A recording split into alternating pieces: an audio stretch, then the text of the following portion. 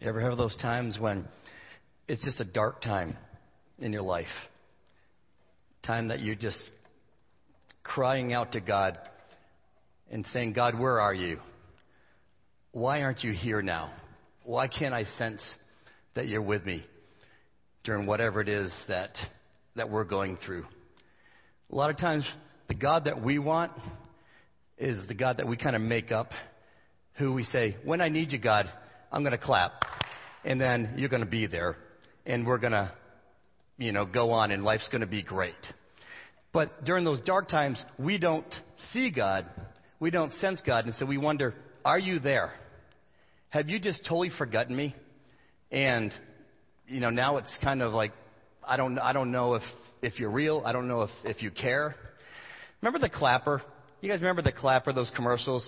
I love that commercial. I love that commercial because it was just an older lady laying in bed, light on, and all of a sudden she just turns over and realizes the light's on. She goes, and she claps, and the lights go out, and she goes back to sleep. That lady reminded me of my grandmother, and so I was so excited that next Christmas because I was like, I know what I'm buying my grandmother for Christmas. So yeah, I'm the dummy, and I bought her the clapper. And I was so excited. I was there at Christmas, and I'm spending a couple of days with her. And so her room is across the hall from the guest room where I was sleeping. And my grandmother had a cold that night. We plugged in her clapper, and it was awesome. And so she goes to bed, lights go out. All night long, I hear this. The lights come on. She coughs again, the lights go off. This went on for like a half an hour. And I didn't really hear the coughing. I just saw the lights going off and on. And I was like, what is going on with Grandma? Until I finally heard this, ugh! And she goes, Nelson! And so I had to go in there and unplug that and go back to, a switch or a little thing like that. But the clapper to me, was a great invention. To my grandmother, not so much. But to a lot of us, that is how we want God. God, you know what? I'm having a hard time. I need you here. Okay, I'm done now. I'm going to put you back in my pocket. Or I'm going to put you on the side because I don't want you to really convict me or really talk to me. But next time I have a hard time, I'm going to ask that you come back. And we live life that way to where God is only there when we need something from Him. But then when we get in those really dark times and we cry out and we say, where are you, God? Why aren't you here now during this time in my life? Whatever that is. And that looks different for a lot of us. Those dark times. And if we just look in this past month in Dubuque, you just look in the paper or even, on the news now, and you look at some of the things that are going on. There are some dark times that are happening right here in Dubuque. And a lot of things that are happening. We've had a number of funerals just in this past 2-3 weeks right here for either family members or people in town. And just hard times. And there are people that are asking, God, where are you? Why are you allowing this to happen? I want to just challenge us for a few minutes tonight. Some of the things that we're going to be sharing are ideas that we pull up from the Bible of why God may be allowing certain things to happen in our lives. It's not saying that every one of these is going to fit into where you're at. But I want us to start to get an understanding of the fact that God hasn't left us during the hard times. Remember that painting or that drawing of the footprints in the sand? Where it talked about, God, I see 2 sets of footprints, mine and yours. But then when the hard times came, there was only one set. Why did you leave me? And the story goes that God said, I didn't leave you at that time. I was carrying you. And a lot of times we see that, and we see those footprints, and we think that they're just our footprints. That God's left us, and we're kind of on our own during this time. So some of the things that we want to just talk about here today are just kind of to encourage us to understand that God hasn't left us. There are some things that God can be doing that He's working through, even through those hard times. We're going to be in 2 Corinthians chapter 12. We're going to be going through a few different verses here, but 2 Corinthians 12 is going to be kind of where we're going to start. 2 Corinthians 12, 7 through 10. This is Paul, the apostle, writing. Paul's just had some incredible revelations from God to the point where You could get a big head thinking, wow, you know what? I know a lot of things here. And this is pretty incredible, to where he could start to think, man, you know what? I'm pretty special. So we pick it up here in 2 Corinthians 12, verse 7. Even though I have received such wonderful revelations from God, so to keep me from becoming proud, I was given a thorn in my flesh, a messenger from Satan to torment me and keep me from becoming proud. 3 different times I begged the Lord to take it away. Each time he said, my grace is all you need. My power works best in weakness.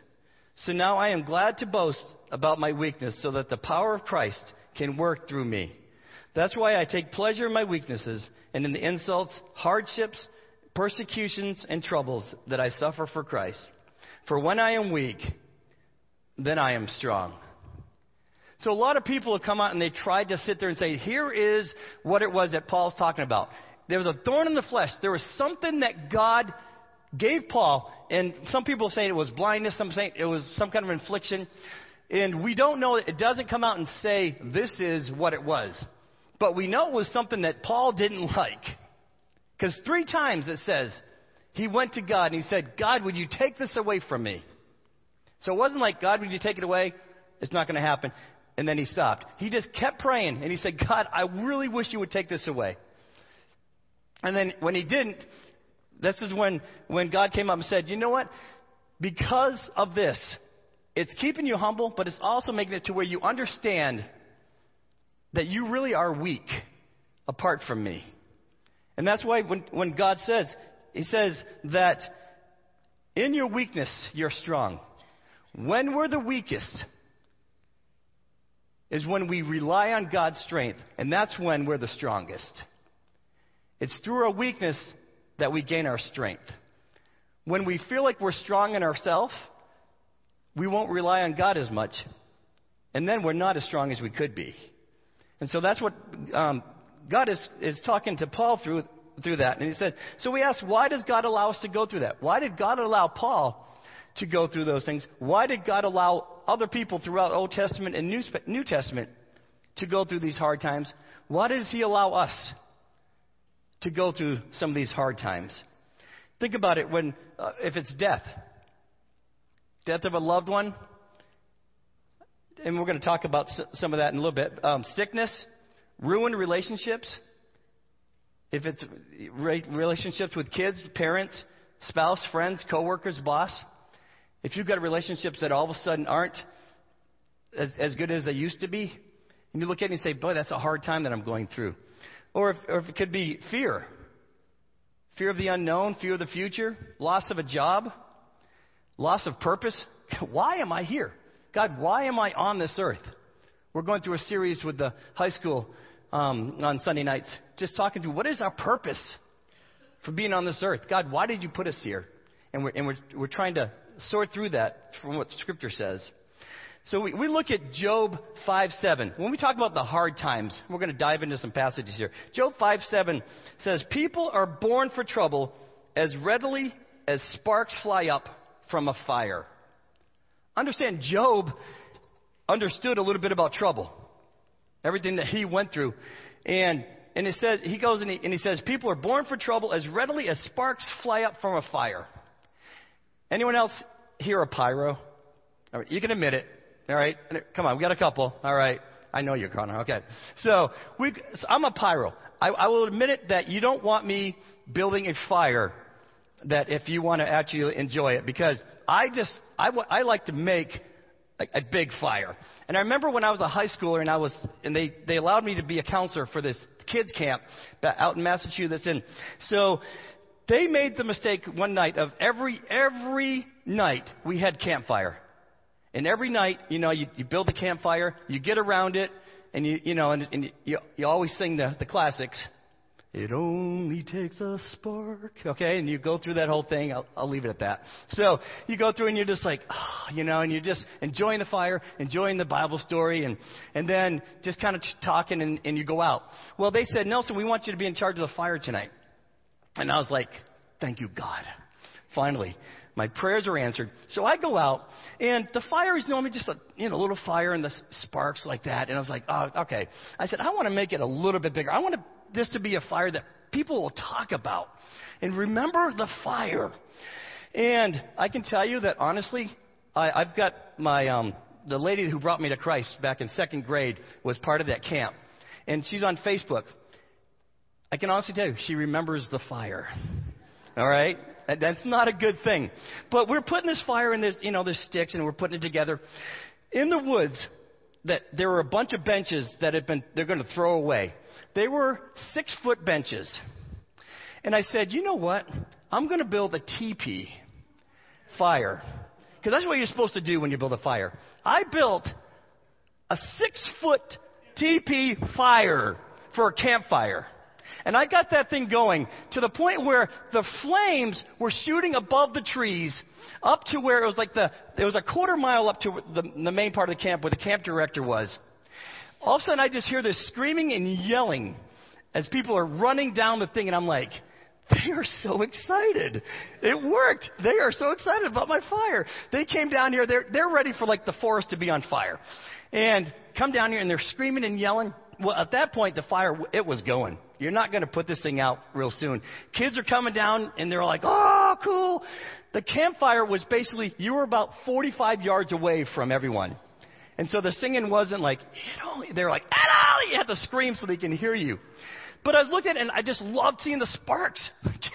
They're going up, and they're shooting up, and you're just like, I really hope that one goes out before it hits that tree, and you're just watching that. But here's Job, and he says, people are born for trouble as readily as sparks, like those sparks that fly up, as sparks fly up from a fire. So we look at that and we say, all right, God, during those troubled times, because we know there's sparks out there, during those troubled times, where are you? Why are you allowing this to happen? Let's look at a few things that we can may help us answer that. The first thing may be to humble us. We talked about this with Paul. In 2 Corinthians 12:7, it says, so to keep me from becoming proud, I was given a thorn in my flesh, a messenger from Satan to torment me and keep me from becoming proud. So it may be that we're starting to get confident in our own, maybe it's our faith, or maybe it's in our job, or whatever it is, and we're starting to put God in the back seat. And we're starting to think, wow, you know what? My education got me to where I'm at now, my money, whatever it is, and we start to think that we don't really need God at this moment. And so it may be where God's like, I want you to understand that you do need me. And so it may be that we get to the point where in our lives, we've kind of pushed God aside. We've kind of said, I've got this. I'll clap when I need you, God, and you can come out and you can help me. So the first thing we look at is it may be that God's saying, you know what, I may need to humble you a little bit in order for you to understand who I really am.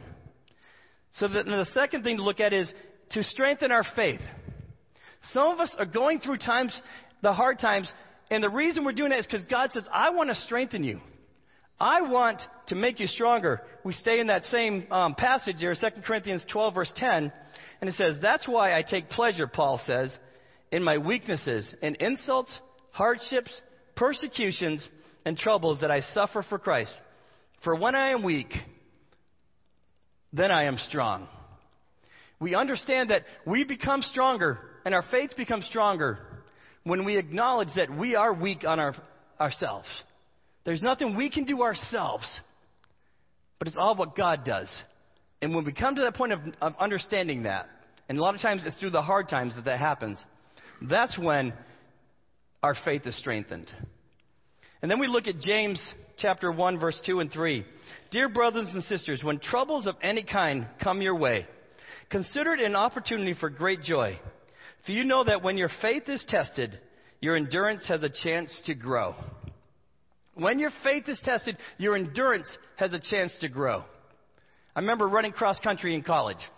And I remember that the first time I went out and I did this, I was like, this is ridiculous. Why am I doing this? And you go out and you run and you go a couple miles and then pretty soon you're just like, I can't do any more than this. But you just keep, every day, you just keep doing that. And you keep saying, okay, I'm just going to add a little bit and a little bit more. To where after a month or so, you start to realize you're going a lot further than you ever thought you could, because you're starting to build that endurance. But it's not something that you just wake up and you have it. It takes work.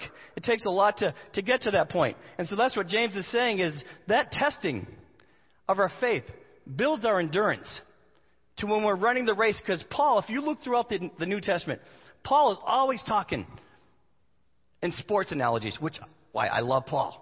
But he's always talking about run the race. And, you always run the race to win.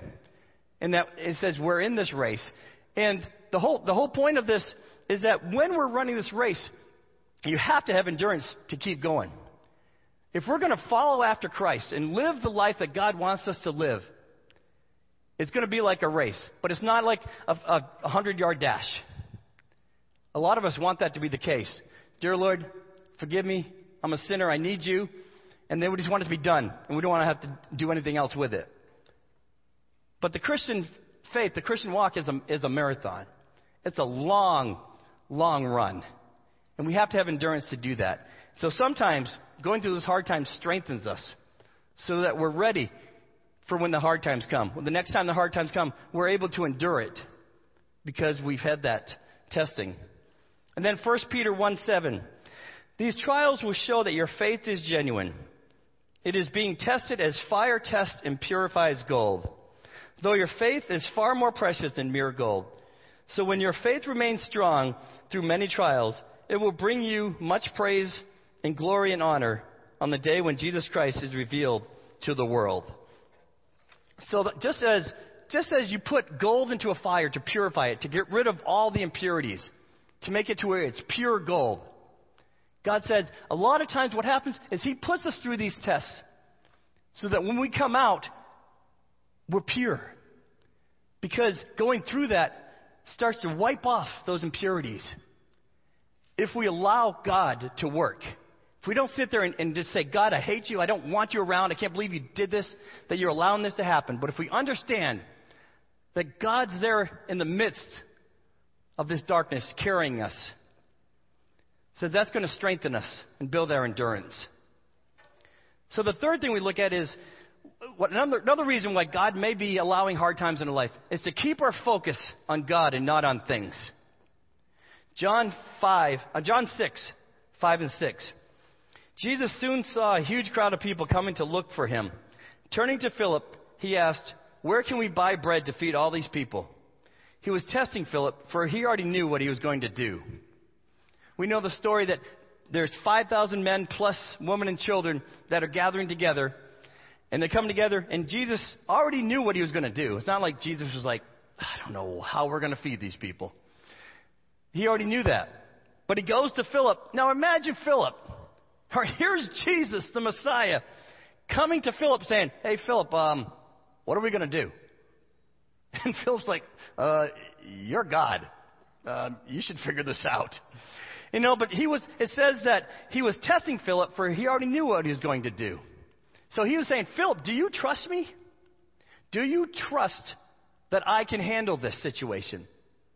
It's not like Jesus didn't know the answer, but he says, "Do you trust me that in this, that I'm going to take care of it?" So we need to rely more on God than on the things that we have. Our focus needs to be on God, do those hard times, and not on money, on friends, or other things. Not that those things are bad, but if we're sitting there saying, those are the things that are going to get me through these hard times, and our focus is on them, on people, or money, or possessions, or anything else, and it's not on God, God says that's when you've got to realize your focus isn't in the right place. Think about Peter. Jesus is walking on the water, freaking out the disciples. And all of a sudden, you see, Jesus comes up to the disciples and he says, don't be afraid, it's me, Jesus. And Peter says, "If it's you, have me come out and walk on the water." What a stupid idea. What was Peter thinking? Hey, if you can do it, I can do it. So Jesus goes, "All right, come on out." What's Peter do? He gets out and he starts walking on the water. How cool is that? He's looking at Jesus. He's walking on the water. And all of a sudden, it says that he started to look around and see the waves. And the wind was coming up and crashing. His eyes went off of Jesus and it went to the circumstances around him. And it says he started to sink. Jesus grabs him by the hand, pulls him up, and he says, "Oh, ye of little faith." Because Peter's eyes came off of Christ. And he started looking at the things around us. When we start to get our eyes off of God during the hard times, or maybe before the hard times come, it may be that's what God is trying to teach us, is that I want you to realize your eyes are not on me. Your eyes are not focused on me. They're focused on other things. I remember when I was in the Air Force, just finishing up in the Air Force, and I was going skiing in Colorado. And I had a roommate, Chuck. And Chuck had cerebral palsy, but Chuck still didn't care about that at all. He wanted to do everything we were doing. And he wanted to go skiing. And we're like, "Chuck, I don't think that's the best idea." He wanted to do it. He was going to do it. And I said, "All right, we're going to go." And we're going skiing out in Winter Park in Colorado. And I like to do, like when I'm skiing out, I like to go through the woods. I like danger, and I like to know that I almost killed myself hitting a tree. And it's just something about that that's exhilarating. And so we're out there, and I said, "You know what? I want to go through some of these trails." So basically, the trails are you put your skis in the trail, and you're going through the woods. You're not going to slow down. All right, if you know anything about skiing, the snow plow and pizza and all that stuff like that. Well, when you're going through these trails, your skis are locked in, and you're just going. And you're going until you get to the end because you're not slowing down. There's nothing you can do. So we had a line of people going. And for some reason, we had Chuck toward the front of this line. And so we're going through, and we're just going, whoo, whoo, we're going through this. And I'm watching, who's in front of me. And all of a sudden, somebody yells something behind me. And I turn around to kind of see who it is. At that point, I hear a scream, "Wah!" in front of me. And it's Chuck, who realized that he can't ski very well in the woods. And he falls. And when he falls, the person behind him falls. And it's just like boom, boom, boom. And I'm back here, and I turn back around, and boom. And we're just laid in the snow, in the woods. And all we're yelling is, "Chuck! You knucklehead, what are you doing?" And so, but the whole point was I was focused. When I was keeping my eyes ahead, I was okay. But when I heard something, I got distracted. I turned back, and I lost sight of what was going on in front of me, and I crashed. And that's what happens in our lives, is that when we have our eyes on Christ, and we say, "God, I know what you want for my life. I know how you want me to live. I'm going to do that." We're going okay. But then pretty soon, there are a lot of things in our life that distract us. Whether it's people, whether it's things, school, work, whatever it is, we got a lot of distractions. And God kind of gets put to the side. And our focus is on those things. That's when God says, "I may need to bring something into your life to get your focus back where it needs to be."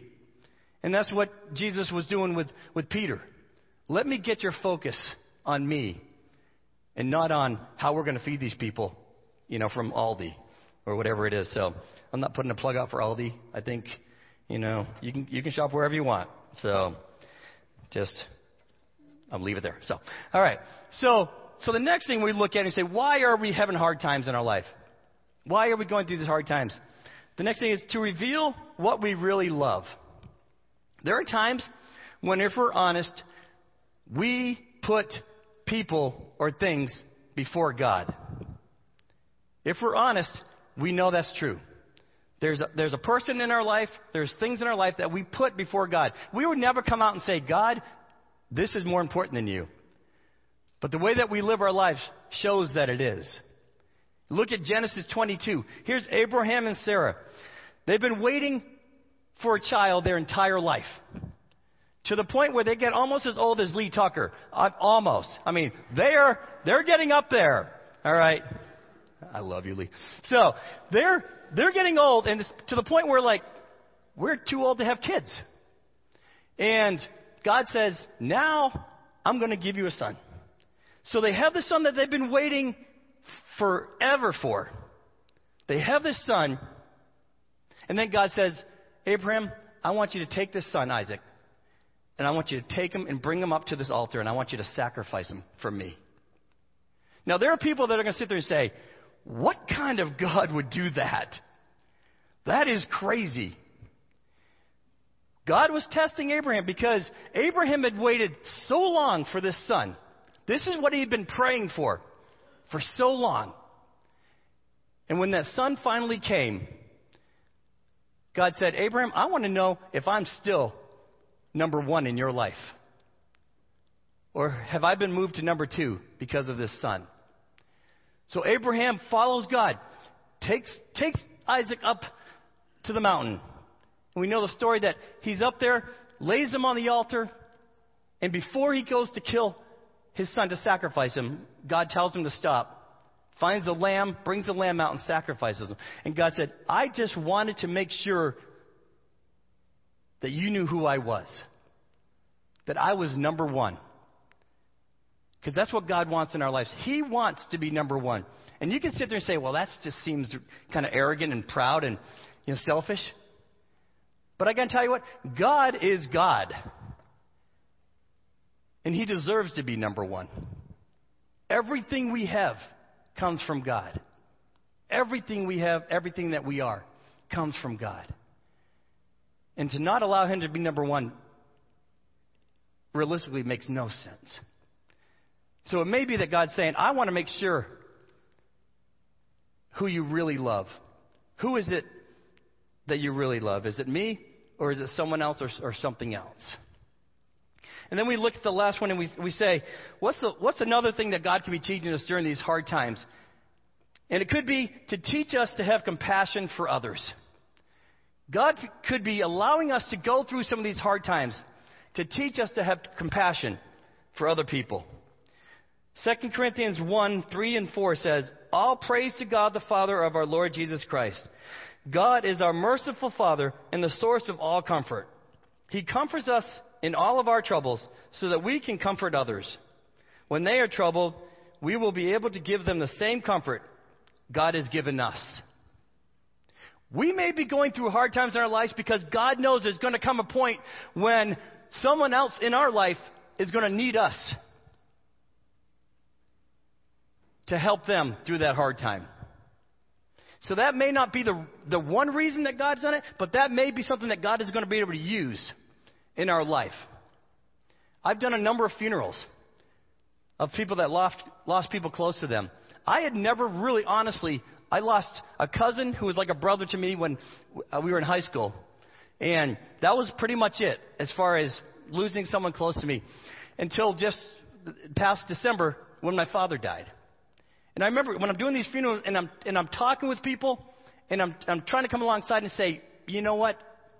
I can't really totally relate and understand what you're going through, how hard that must be. I can say it differently now. Not to say I know exactly what it feels like, but I can say I understand the pain. I understand some of what you're going through because I've gone through that. When we go through some of these hard times, don't waste it. Allow God to use it to pour into other people, because I can promise you, whatever it is you're going through, someone else is or is going to go through that. There are so many times we think we're the only ones that are going through the situation we're going through. But that is so not true. There's so many people out there that can use us to encourage them and to help them. I think of my mother. When I was in 7th grade, the second time, I liked it so much I just said, man, let's do this again. That was fun. So I remember my mother was a single mother with my sister and I. It was pure torture for her, with my sister and I. She would at times, go in shopping and leave us mistakenly in the car for 5 minutes. And she'd come back out and the car was almost tipped over because we're just pounding on each other, just going at it. It was crazy. And my mother would just pull her hair out. She's just like, they're driving me nuts. She went gray at 23. Or something like that. As soon as I was born, she was gray, pretty much. So, but I look at it and I say, my mother went through so much. I remember when I was in 7th grade, I went to 7th grade in a public school, failed every class. They would have me come in. I would have a paper out, And the paper route would get done around, I'd get up at 4:30, 5 o'clock. I would do the papers, be done by 6, 6:30, and I'd go do something. I'd come into class. Class started like 7:30. I'd come in around 8:30. I say, my paper route went long.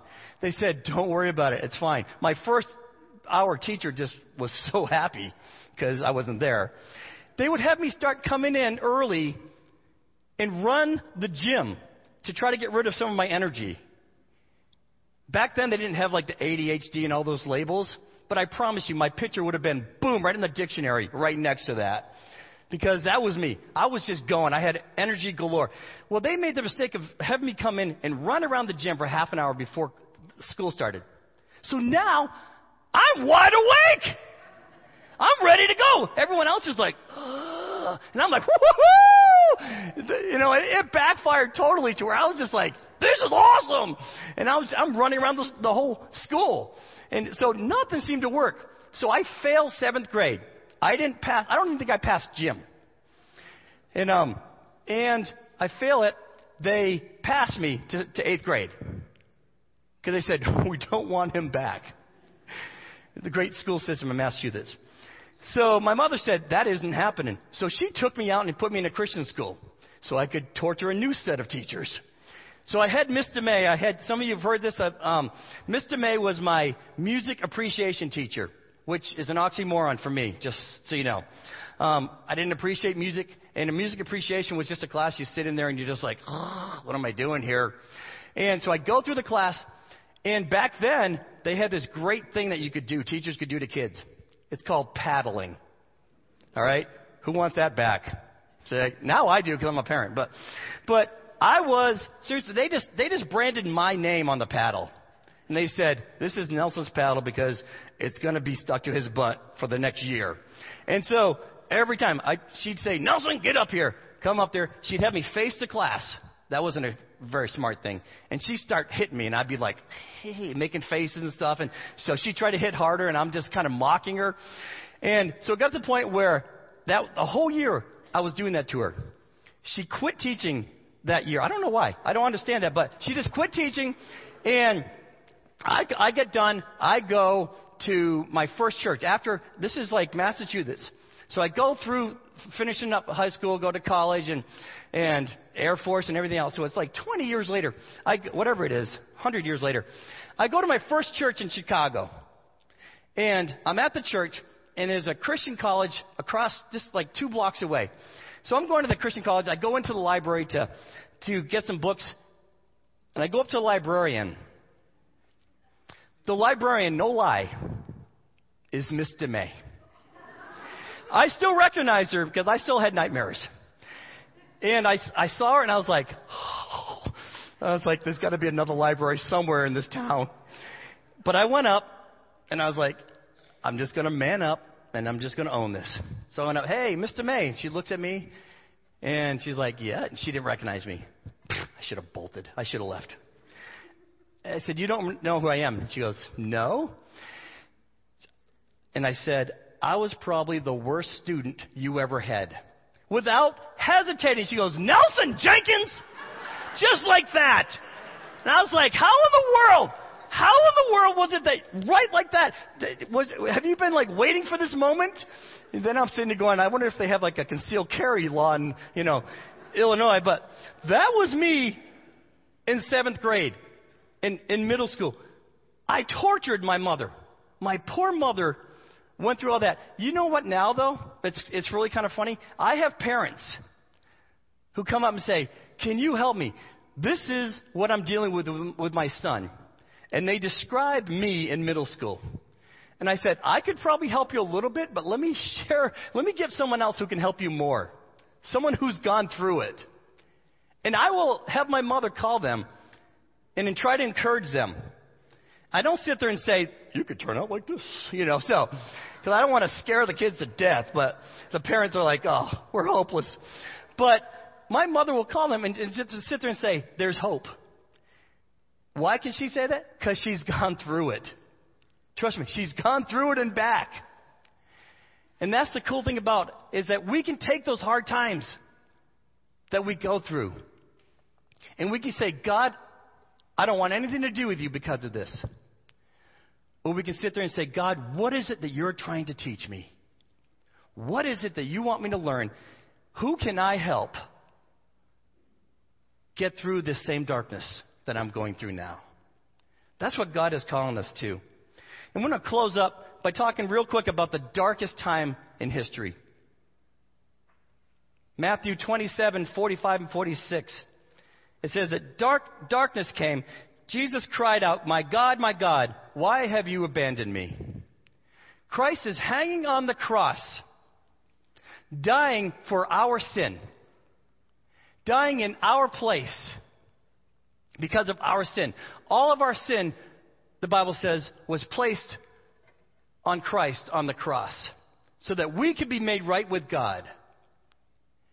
And when that happened, there came a point, the Bible says, that God had to turn his back on his only son because he couldn't be in the presence of that sin. And the Bible says it became dark. So when we think about the dark times in our lives, understand there is a God. We have a Savior who went through the darkest time in history. But he did it for us. He did it because he knew that we couldn't do anything on our own. Remember, we're weak on our own. We're only strong when we have the power of Christ living in us. And we can only do that because of the cross. Because of what Christ did on the cross, we have the strength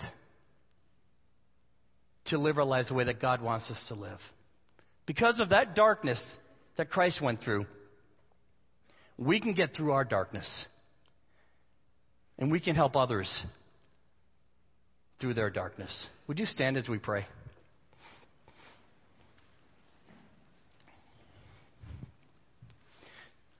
Jesus, thank you.